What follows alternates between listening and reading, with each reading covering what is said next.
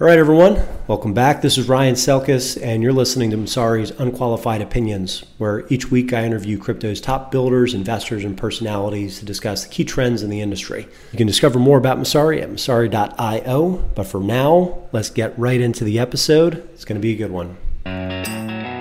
Save money this tax season with Luca Tax, the only tested crypto tax software. Luca's listened to your feedback. Now you can calculate capital gains and see the results using 3 different accounting methods side by side, all for free. You only pay if you want to access their detailed tax reports. Luca supports unlimited transaction uploads from all major exchanges and wallets and helps optimize your tax reporting so you can max out this year's refund. Luca Tax wants to help Messari's Unqualified Opinions listeners save even more this year. So use promo code MessariTax and you'll get $5 off the normal price of $39.95 when downloading today. Go to lukkatax.com and save money this tax season. Have you seen what the Crypto.com team's been up to lately? Talking about the MCO Visa card. It's a beautiful metal card you can top up with crypto and spend anywhere Visa's accepted. You get up to 5% back on all your spending, plus 100% rebates on Spotify, Netflix, and now Amazon Prime. Travel? How about unlimited airport lounge access and interbank exchange rates? So many perks in just one card. You can download the Crypto.com app and reserve yours today. This podcast is presented by Blockworks Group, one of the top blockchain events and media production companies I've worked with. For exclusive content and events that could help you with insight into the crypto and blockchain space, check them out at blockworksgroup.io, and you will not be disappointed. All right, everyone. Welcome back to Messari's Unqualified Opinions. I'm Ryan Selkis at 2-Bit Idiot from the Citadel, week 4. Got a very special guest today, Ray Youssef, who's the co-founder and CEO of Paxful, a peer-to-peer Bitcoin-powered exchange. Done a lot of work in emerging markets, had a phenomenal 2019 before everything went haywire in the global economy. But they've continued to ship. And excited to have a conversation where we dig into the details of the Paxful platform, their ongoing collaboration with Binance, the staggering trading volume that they've been able to generate on a peer-to-peer basis. I know a lot of people think about DEX volumes and peer-to-peer volumes as being relatively low compared to centralized exchanges, but we're going to dig into whether or not that's true in emerging markets in particular. A lot of ground that we can cover in this conversation. I've been excited for a while. But Ray, before we get into the macro news of the coronavirus and how it's impacting you guys or anything related to the platform, let's just start super basic. It's always helpful to get the person on the other end of the phone, their background and origin story, how you fell down the Bitcoin rabbit hole. Well, my name is Ray, and I was born in Egypt. I grew up in New York. My parents went to America for a better life when I was 2 years old, so I'm a first-generation immigrant. Technically, we grew up in New York City in the 80s and 90s. It's surreal, rough, whatever you want to call it. It was very different in New York than what you see today. And I learned how to work in my parents' newsstand right in Columbus Circle. Jay-Z's got a penthouse there. When I was growing up there, it was a little different. So I always learned how to do business on the street with real people. And I've kept those lessons with me for a long time. I've had about Paxful is like my 14th startup right now. My first 2 were very successful. Then I had 11 failures in a row. Very hard time in my life. Ended up homeless in New York. And then I met Artur. Actually, I became homeless after I met my co-founder in New York City, and I met him at the first Bitcoin meetup that I went to, right? I heard about this Bitcoin thing, and at first I dismissed it. Oh, this is just nerd money, a bunch of cyberpunks playing games again. It's not Shadowrun, right? But then I kept hearing about how we could help people, with remittances. That was a big dialogue. But to me, what struck me about it was that it could actually help the little guy. And Artur and I really bonded over the fact that this thing could actually be useful to help people that really need help, the invisible people. There's 4 to 6 billion invisible humans on this planet, and Bitcoin can help them. And that's what Paxful has been doing. Happy to get into a lot of examples for you. Excellent. So you started the company in 2017, 2018. It's been a couple of years. When was? Yeah, it's been 5 years almost. Yeah, 2015. 2015. Okay. Yeah. So decentralized exchange has come quite a long way. What was the initial positioning of Paxful relative to local Bitcoins, and then some of the emerging DEX platforms that came much later? In I think mid 2017 was probably the earliest, with EtherDelta, and then 0x and some of the other DEX plus relayers on Ethereum. Where do you see yourselves today, and kind of how did you fit in early on? Well, I wish I had a fancy answer for you, but there really was no original positioning when Paxful first started out. I was literally homeless at the time, and our tour managed to get him a place with my best friend on his couch. But me and him alternated back and forth. So it was getting real hard for us. And then a friend of mine came up to me and was like, hey, you can make money selling Bitcoin, right? Mm-hmm. I was like, selling Bitcoin for what? It's like, you can sell Bitcoin to people and you can get gift cards and you can make 50% profit. I was like, what? He's like, yeah, you can sell $250 worth of Bitcoin and get a $500 PayPal MyCash gift card. I said, oh man, that's a scam for sure, man. What are you doing? He's like, no, I do it all the time. Like I was desperate, right? I was homeless. So I was like, okay, Mm-hmm. I'll try. Kind of like we're all kind of desperate right now, locked up in our homes, trying new things. It's one of the best things about times like this. So I tried it and it worked. And me and our tour scaled it up. And we were doing these trades on Bitcoin Talk. We're doing on WhatsApp. We're doing on local Bitcoins.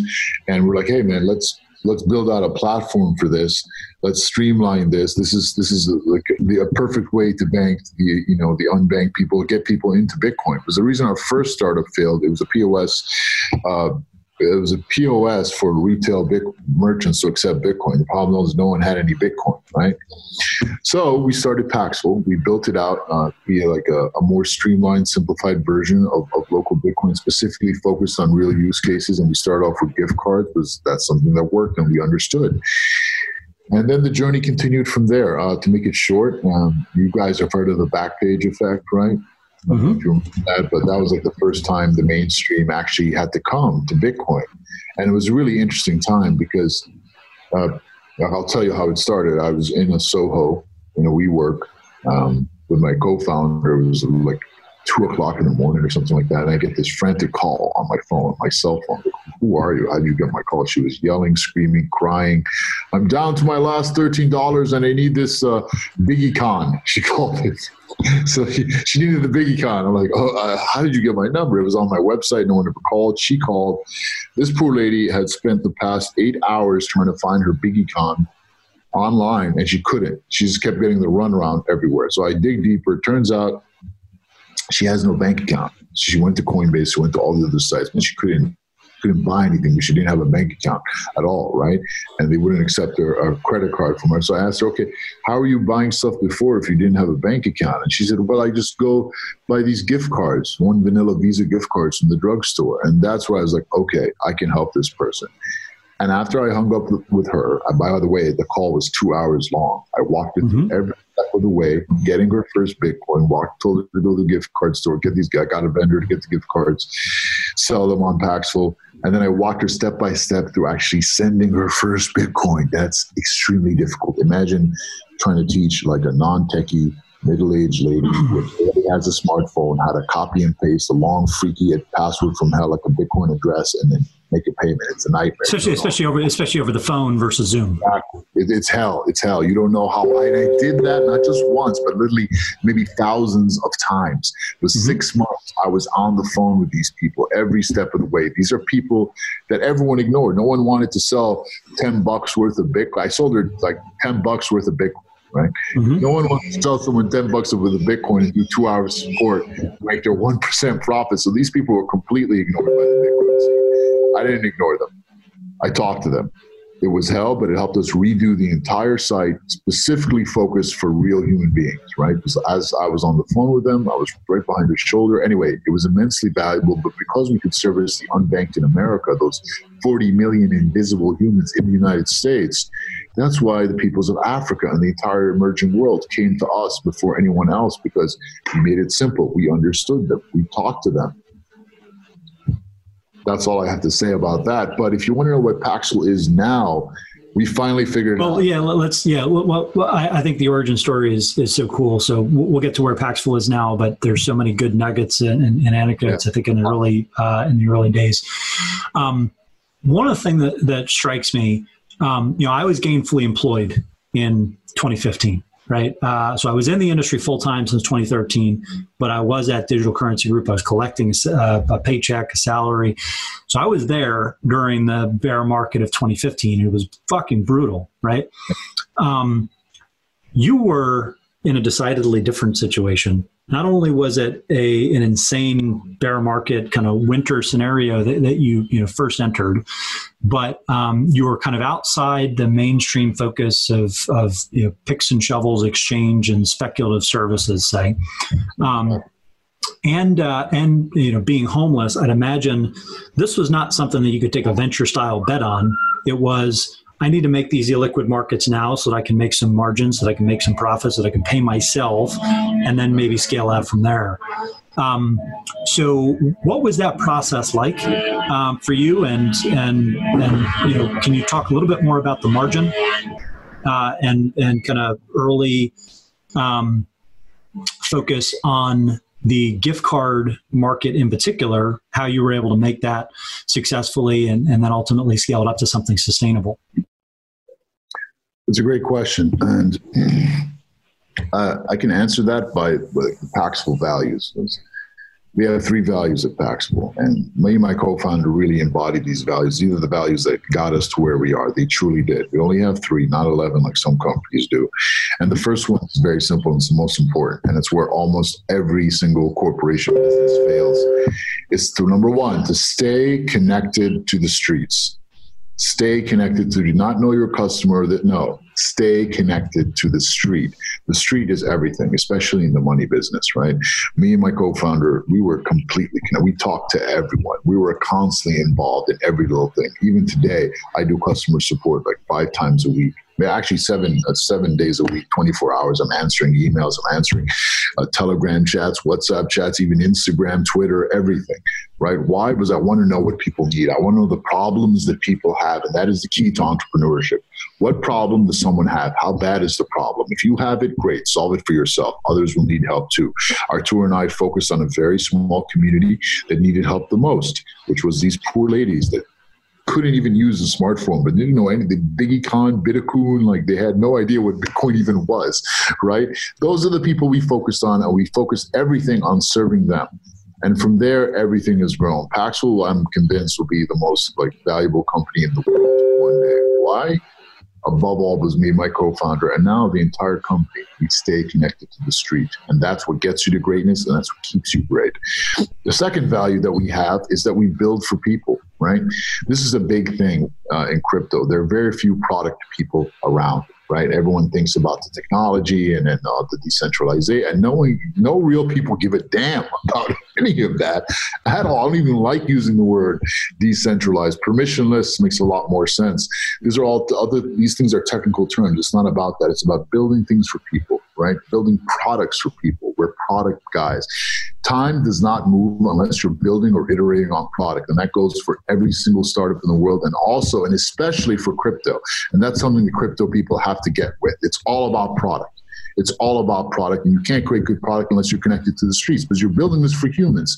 Paxful is not an abstract mechanism. It's a tool made for real human beings to use, so humans can help other humans. Paxful is a people-powered marketplace for money transfers for anyone, anywhere, at any time. That's the one sentence.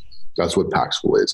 And our third value is to be a hero, right? We like that here. It's all about not waiting for permission. That's the greatest thing about crypto, right? And heroes don't wait for permission too. We're in the money business, but really we're in the hero business. Because at any point in time in this world, something can happen. All it takes is one geopolitical event to turn everything upside down. I mean, look what happened in Venezuela. There were families that lost their entire life savings in a week. Look what's happening in Lebanon right now. Look what's happening all over the world right now. Nothing, the throbs of the world, the currents of the world are not anywhere more sensibly felt than in money, right? So if you're in this business, you have to be able to turn on a dime. You have to love putting out fires. And that's what I love about this company, is that it's not about how much money you make or how big you are or even how great your product is. It's about what do you do? How do you mobilize to help your people, your people, I mean customers or users. I don't like those words. To help our people. I'll give you an example. This one Nigerian mobile company went down, right? Their interface went down. No one could get SMS messages. 36,000 Nigerians were actually affected by this, right? And they were suffering. They couldn't access their funds. They were going nuts on Twitter. And I was like, man, these poor people, how can we help them? So we marshaled right away. Within an hour, we had the SMS two-factor code sent to the mobile app, right? It's a really small, silly example. But in most companies, if that happens, most companies would just ignore that person. Like this one Muslim Nigerian lady, I followed her and I talked to her personally, and she really needed help.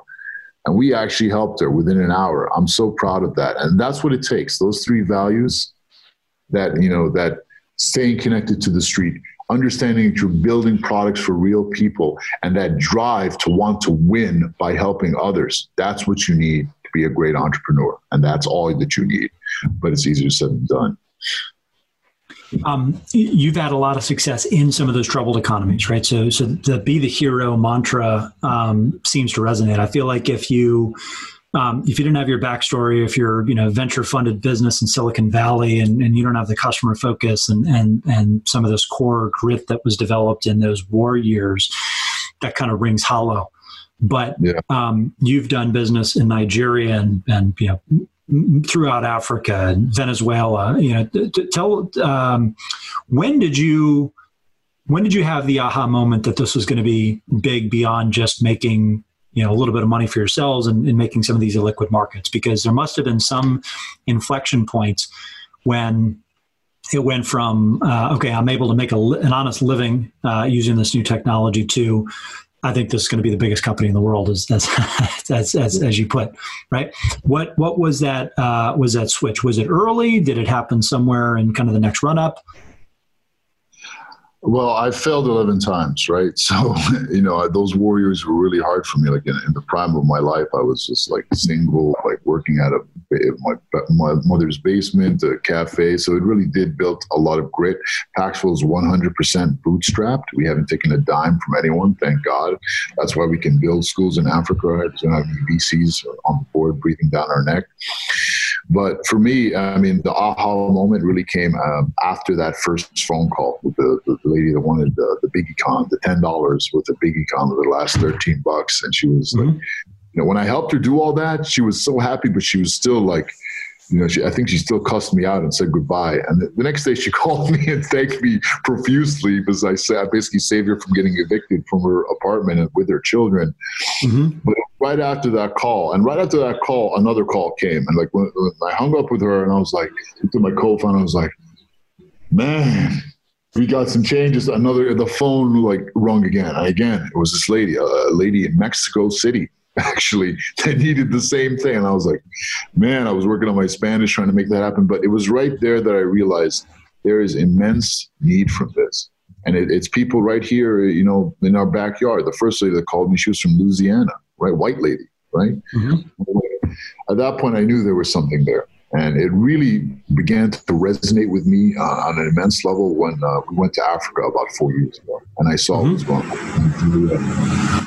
South Africa and Nigeria really struck me. At that point, I was like talking to a lot of Africans. I'm African myself, actually. I was born there, so I have a soft spot for Africa. And I wanted to help the Africans. Like, how can Bitcoin help the African people, right? And I didn't really understand. But by the way, I don't mean to cut you off there. I'm curious culturally how other Africans view Egypt. Do they view when you go into a meeting in Nigeria, for instance, do they consider Egypt part of Africa, or do they think more of it as Middle East? What are the kind of the regional differences? Because I know in those markets, they're highly regionalized, highly localized in terms of how business actually gets done. Yeah, like Nigeria is a perfect example. It's actually 4 countries in one, created by the British In the north, you have the Fulani. They're like herdsmen, the Muslims. In the south, you have the Urba and the Igbo. Igbo are like great merchants, Mm-hmm. Well, Nigerians, they're very interesting people, I have to say. They're one of the most amazing people I've ever met. Their business acumen and hustle is legendary, and that's why I really focus on Nigeria. So me personally, when I step into a room over there, they look at me and like, this has always happened in my life. They'll assume I'm white, right? Mm-hmm. And white people usually assume I'm black. So, I'm like, I'm just alienated everywhere. But, I talk to them, and I'm an African, and I'm trying to help Africa. And that's all it takes. They're very warm people. They don't pass judgment. Once you see that you like them, you're one of them. And that's it. That's one of the things I love about Africans in general. Anyway, I cut you off, but I thought it was an important distinction to make because it caught my ear.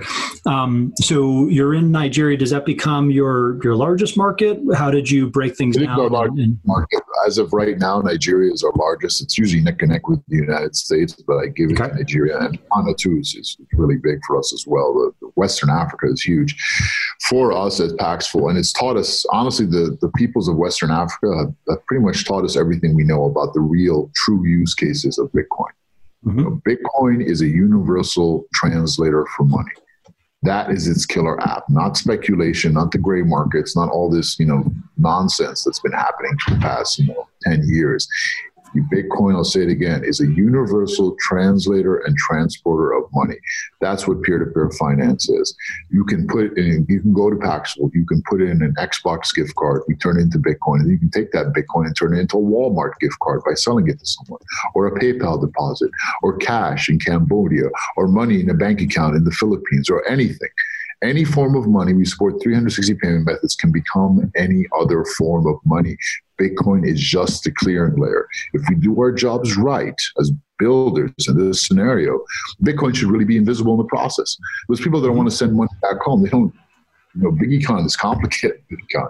Bigicon, Bitcoin, it's complicated, right? Anyone that's ever used it from the eyes of an old person will know that. So we only support Bitcoin on Paxful because I am a Bitcoin maximalist. I prefer the term optimalist. I don't like the term maximalist. I like Ethereum too. Nothing wrong with it. So I'm not a fanatic, but I believe the world should focus on a central clearing layer and keep all the momentum there for as long as possible. That is the key to actually making things stick. And I say this with all honesty. I mean, people ask me, why don't you add other currencies, crypto on Paxful? VCs ask us all the time. I'm like, you can't introduce something as complex as Bitcoin to these emerging markets and say, oh, but hold on, there's 67,000 other tokens over here. Like, this is not going to work. We need to focus on what the killer app of Bitcoin truly is.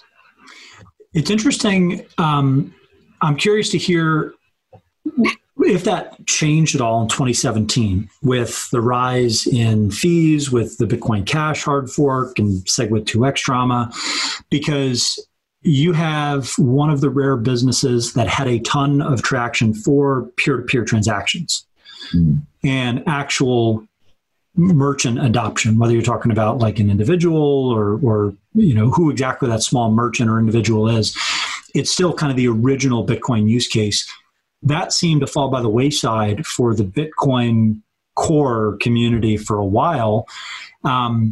And as fees started to rise, you started to see, the market triangulate around Lightning Network and Layer 2 solutions for what I'd imagine is your primary use case, at least at that time.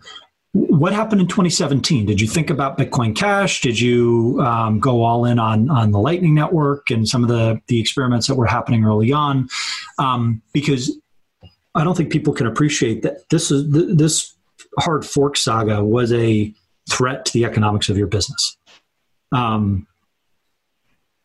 Is that fair to say? Because I just look at the fee market back then, and it seems obvious that that's the case. But I'm curious how you navigated that particular time period. All-time highs on the one hand, all-time highs in fees on the other. Yeah, the fees were really painful. Especially for like Africans, Venezuelans, Indians, they had to pay those high wallet fees. That didn't work. We lost a lot out on fees because of that. That was the most painful part. But here's an interesting thing about peer-to-peer. When the price of is steady, it's great. When the price is going down, you'll actually have more vendors that want to sell Bitcoin. Peer-to-peer is worse when the price is going up. And what was happening in 2017 was painful because the price was going up. Vendors were losing money. They don't want to sell Bitcoin, right? And then you had all these super high fees for people to send out Bitcoin, right? Because of blockchain congestion. And that was kind of a very tough time for Paxful, but it was a great time for all the ICO scammers.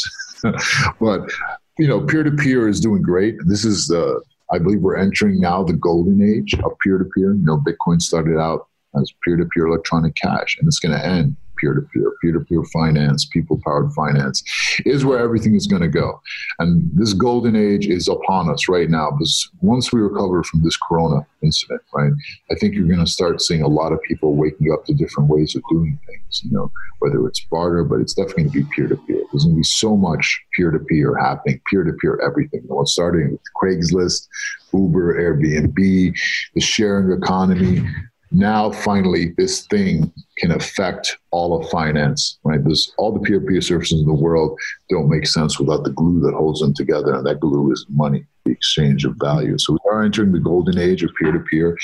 I know I sound crazy saying this now, but if you compare the speculative, limited, continuous limit order book exchanges like Binance, Kraken, etc., right, and you compare their volume, right, all the exchanges. So I remember the Bitwise report said anywhere from 96.4 to 99.7% of exchange volume is fake, right?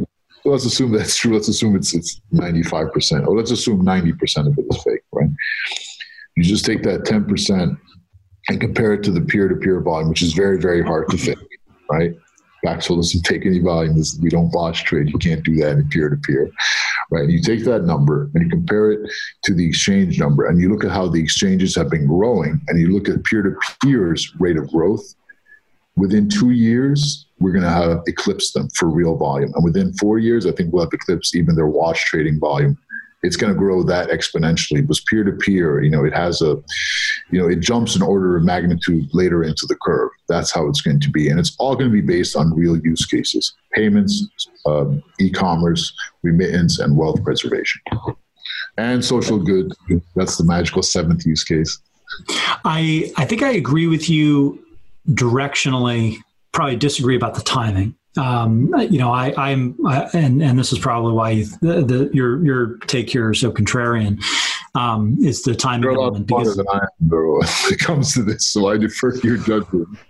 Well, I don't know about that. You're actually in the trenches, so it strikes me that yes, peer-to-peer volumes are going to continue to chip away at the central limit order book. The variable that kind of throws it all off is the introduction of leverage and derivatives, right? Because those can be order of magnitude bigger than spot markets.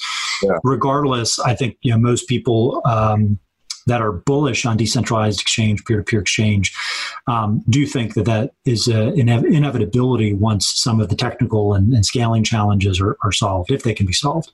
I'm personally in the camp that they can and will be. And the reason I am is because you already have decentralized exchange dominating the market. And by that, I'm talking about Binance, which is a globally distributed company, right? It's not like the New York Stock Exchange where you can just co-locate your servers, wall to wall with the servers at the New York Stock Exchange and then, front run trades as a market maker. You've already got, the speed of light acting as this great equalizer for a company like Binance that has servers all over the world and is not running this out of a central hub and has to maintain fairness and equity between its traders. So I think if you extrapolate from that centralized example, which is somewhat decentralized compared to the legacy markets, it becomes a lot easier to think that you might be able to solve things like front running and the illiquidity of current peer-to-peer commerce. I want to go back to something else that you said, which is interesting, that you don't believe that the gray market and speculative shenanigans are really where the action is.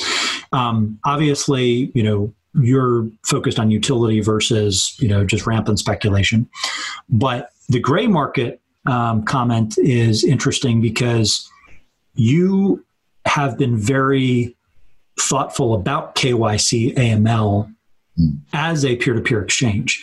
How do you do that? How do you get that balance right between accessibility and compliance? Because you have to run this business sustainably and not end up in jail for facilitating money laundering, which a lot of people are skating dangerously close to that line. Yeah. It's a great question, honestly. It's the question facing us. We're living in the era of compliance right now. Things have changed. It's not the Wild West. It's not the Star Wars cantina anymore, right? So we have a top compliance team out of New York City, and it's an awesome team. 22 people right now. We're federally licensed in the United States. We're the first peer-to-peer exchange marketplace to apply for all the state licenses in the United States, right? So we've been applying for licenses. We're leading the way there.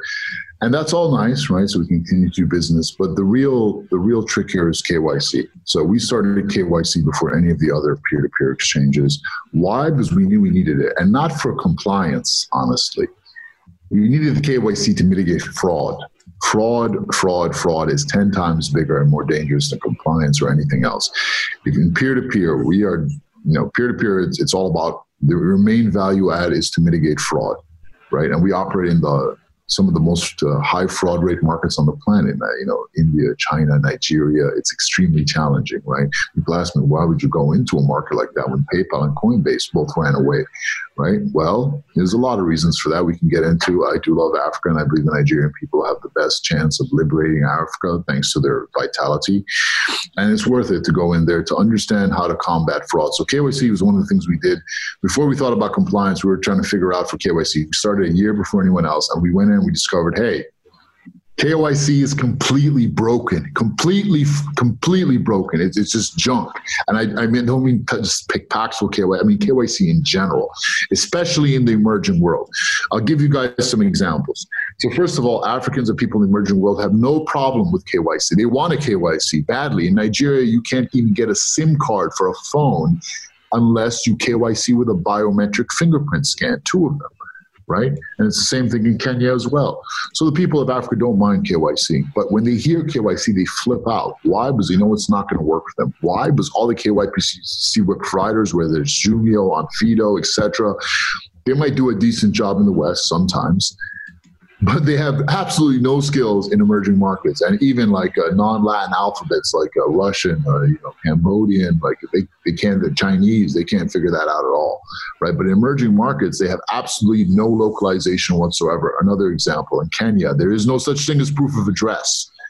All Kenyans are honest, good people. They want a KYC, but you ask, they see proof of address, they flip out, I can't use this. And that's the thing.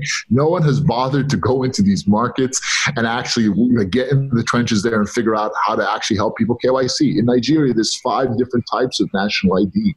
We've customized our system to go, I'll handle all of them, built on top of Jumio. In Kenya, there's no proof of address. We have to do another proof of address schema.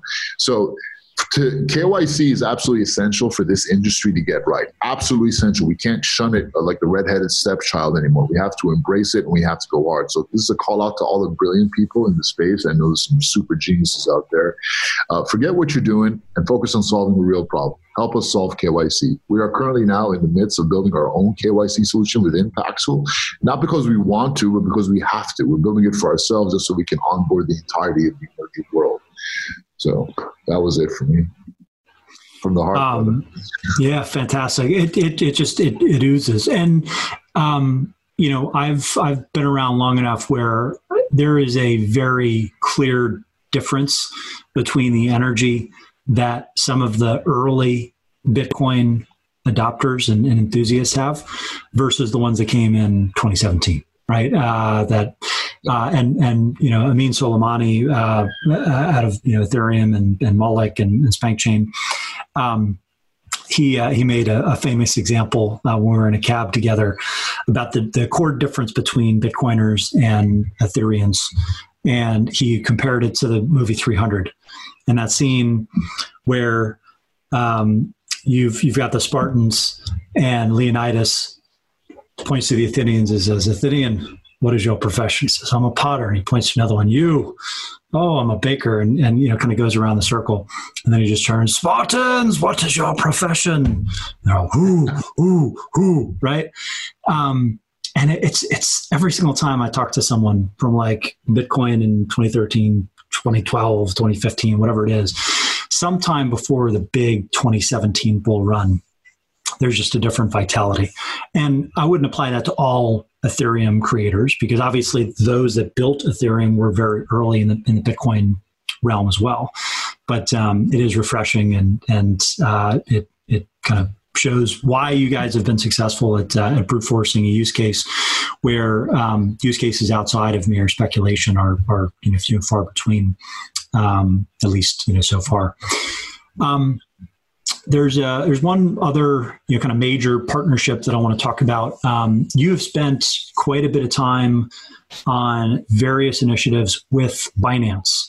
What has that been like working with them? Because you look as an outsider at Binance, and all you see is announcement after announcement, product after product, toward expansion, and the open question, I think, is how well do they play with others, right? Are they just kind of gradually absorbing all business? Or, are they, a good steward and an excellent partner, particularly, in your case, it seems like you're a perfect case study for how you might be able to successfully collaborate with the 800-pound gorilla globally in Binance. How do you think about them as a partner, and how did this initial partnership come to fruition? I have a lot of respect for them.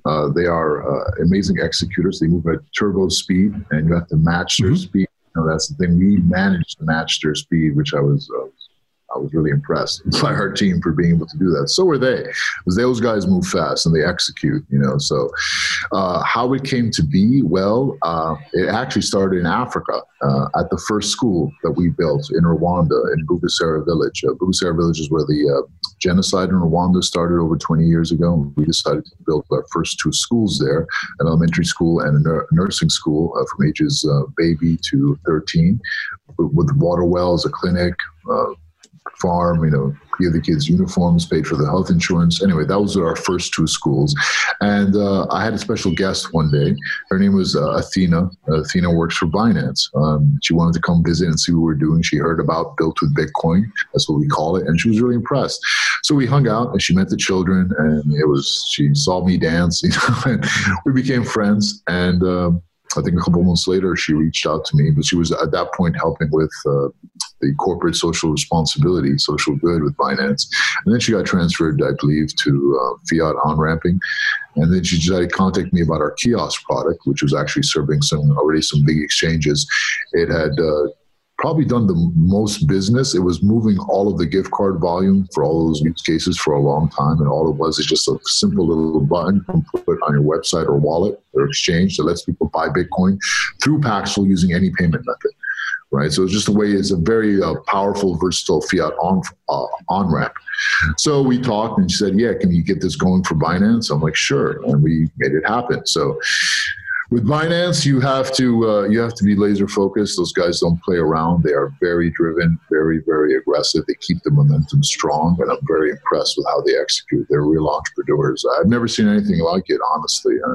I asked CZ personally, like, how do you do it, man? What's your superpower? I know that he's a very good judge of character. That's number one. So you just bring on the right people. I also know they're very good with their logistics. Right? Like they're able to maneuver very quickly and make the whole remote thing work. And that's giving them another edge in this time. So It's really amazing. It's like a perfect storm of so many things came together to put that. As an entrepreneur, I'm amazed. CZ is a super alpha male kind of guy. He's not the kind of guy that will just like let something lie there if he can build on it and take it and make it work. Right. So you have to be ready for that.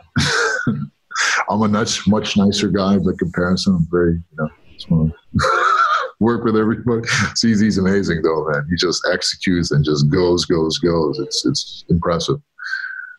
What are some of the things that you hope to accomplish together in Africa in particular? Is this something that you view as a long-term integration? Or is this a stepping stone for Binance to ultimately get country by country access and more formal relationships? How do you think about sitting alongside them and their other solutions for the super long term?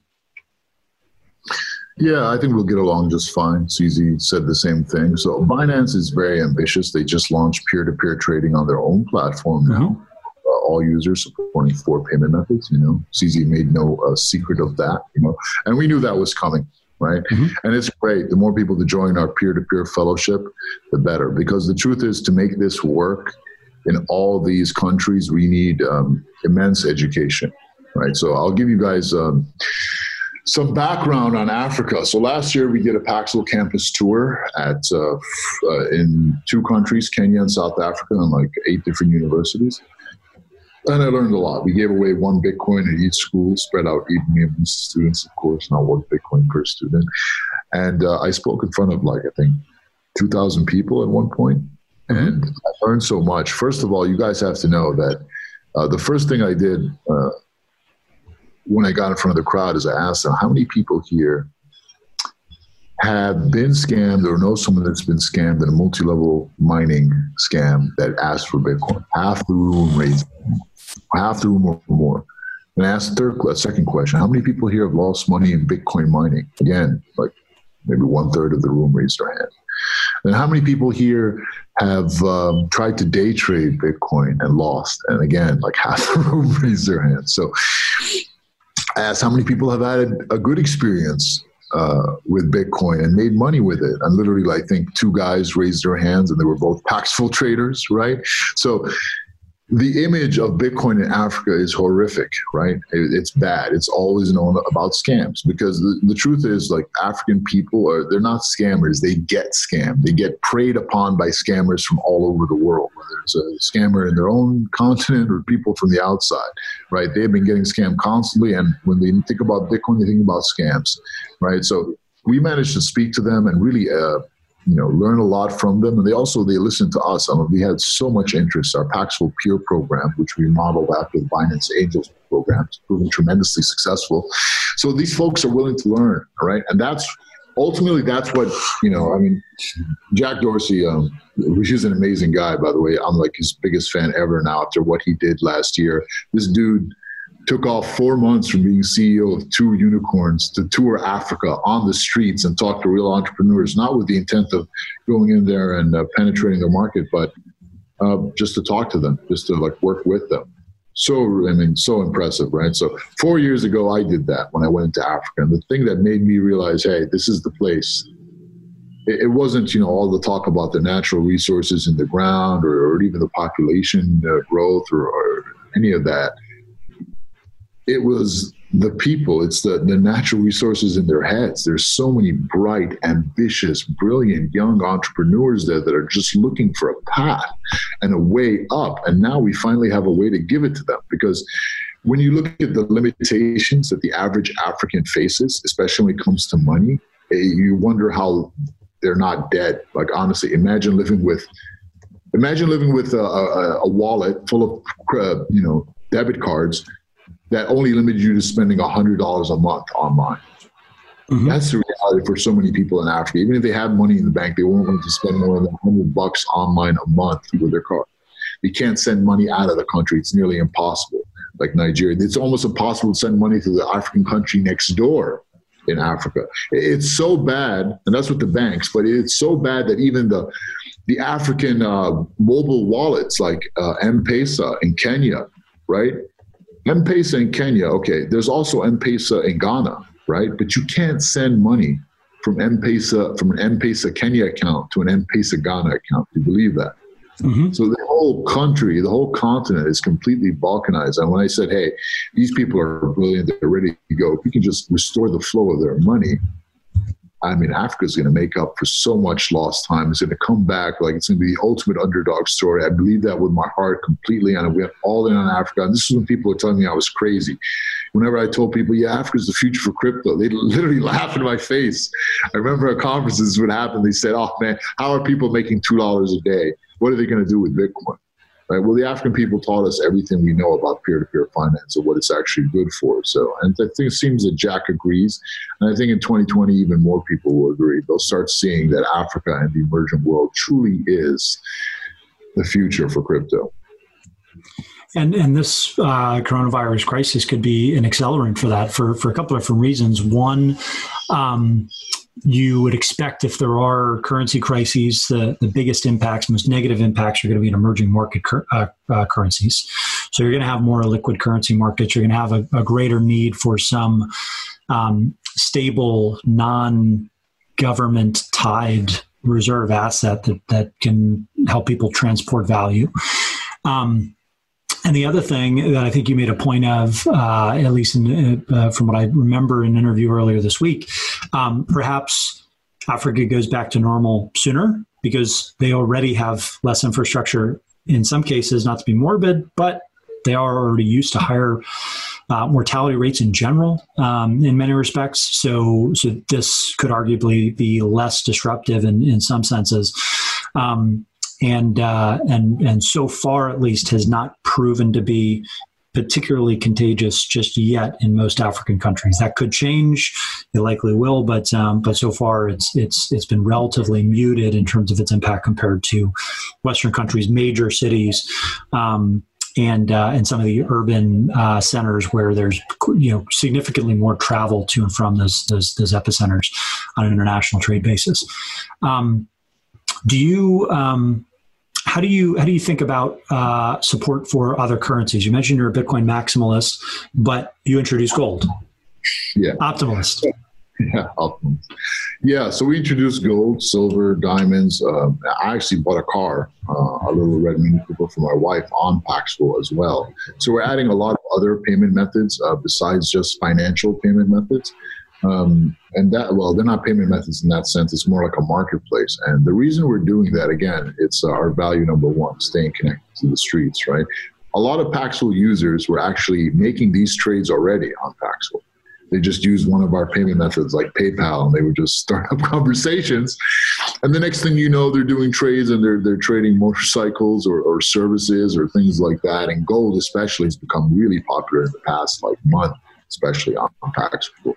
And we saw it happening, and it was just disguised as other trades, right? And we're like, oh, wow, okay. If people really want this, if they're finding a way to work around the system to do it, then let's give them what they want. So I think you're going to see a lot more interest in gold in this time because of Corona. A lot of people are beginning to question the narratives they've always been fed, and they're seeking other resources to limit their exposure to fiat, right? And to always ensure that they have spending power. So sky's the limit there. We have some really big plans here at Paxful, including starting up a marketplace as well, because we're getting requests constantly right now for all these new features, adding new products, new liquidity. And there's so many amazing crypto marketplaces out there like OpenBazaar, CoinMall, Krypton Market, etc. We can all work together to get their inventory to more people and to give all these Africans a way they can actually shop online, because you can't go to Amazon, right? It doesn't ship to them if you're a fraud or whatever, etc. But if we can actually give them power to spend their money and actually bring in things from the outside in a way that's a lot easier, it'll help the entire country develop much faster, the entire continent actually. Mm-hmm. It's a fascinating story. I think in terms of the conversations that I've had, the different applications and products that get me excited, I hear you on staying close to the streets, because some of us, got into this for, greed and at least a little bit of, speculative euphoria in 2011, 2012, some for, kind of crypto anarchist reasons, a good chunk for social reasons. And what could this look like as we, try to propel humanity forward? And I'd probably put myself in equal parts all three buckets, right? I'm a greedy motherfucker. I saw the worst parts of the financial crisis in the U.S. and kind of Western governance experiments.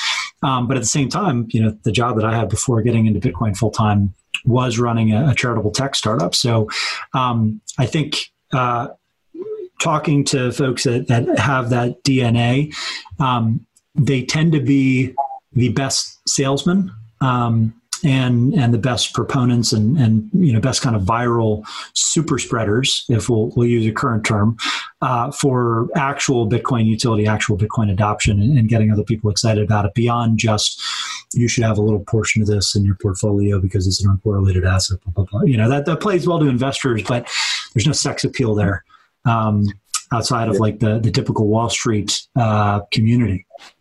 Yeah, I mean, we have to. So the long-term case for Bitcoin is actually being validated right now, right? That hey, it might restore value, when everything collapses. Okay, I think that's going to take a little more time. I don't think Corona is going to completely destroy the U.S. dollar, and all the prepper stuff may have to wait a little longer, but who knows, right? The short-term case is speculation in gray markets, right? But there's no medium-term case for Bitcoin, and this is the thing that's keeping the institutional investors out, the big money out. It's like you're talking about this long-term thing with all these conspiracy theories about the U.S. dollar. It's gray markets and it's pure speculation. No, they're not going to go for that. There needs to be a medium-term case for Bitcoin. That's what peer-to-peer finance is. Is you can actually use this not as an investment, but as a means of exchange, as a clearing layer to move and convert any form of money in the world so that anyone anywhere can access any financial network on the planet. Like imagine some African, he's got cash, he's got a gift card, he gets onto Paxful, turns it into Bitcoin. From there, he can literally make a payment to any bank account on the planet in the ACH American system, this European SEPA system, wherever. You can set in cash anywhere in the world. You can use Alipay at that point. You can make a PayPal deposit. All he has to do is sell his Bitcoin, and he can access any financial network on the planet. And that's the beautiful thing about Bitcoin. It destroys all the walled gardens in finance. It really is the universal translator of money. Amen. Well, I think that's as good a place to leave it as any. Ray, it's been a pleasure finally speaking with you. I know we've wanted to do this for a while, so thanks for joining this episode, and hopefully we'll have you on again soon for another major update, given the growth trajectory you guys are on, and the fact that as you put the tailwinds right now for Bitcoin, for this as a use case, for the emerging market thesis, it's all coming together. So I think we all expect a big decade ahead for Paxful as you march towards becoming the largest company in the world.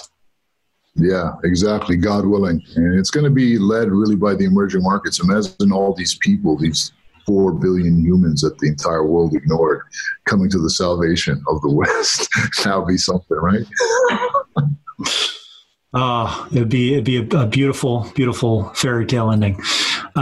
Ray, thanks again for joining us, and everybody that is watching, listening, thank you for tuning in. Until next time, stay safe, be good. Peace. That's a wrap. Thanks for listening. New episodes of Unqualified Opinions go live weekdays at noon Eastern Time. You can follow me in the meantime on Twitter at 2BitIdiot if you want to continue the conversation or troll me. Otherwise, I'll see you next week.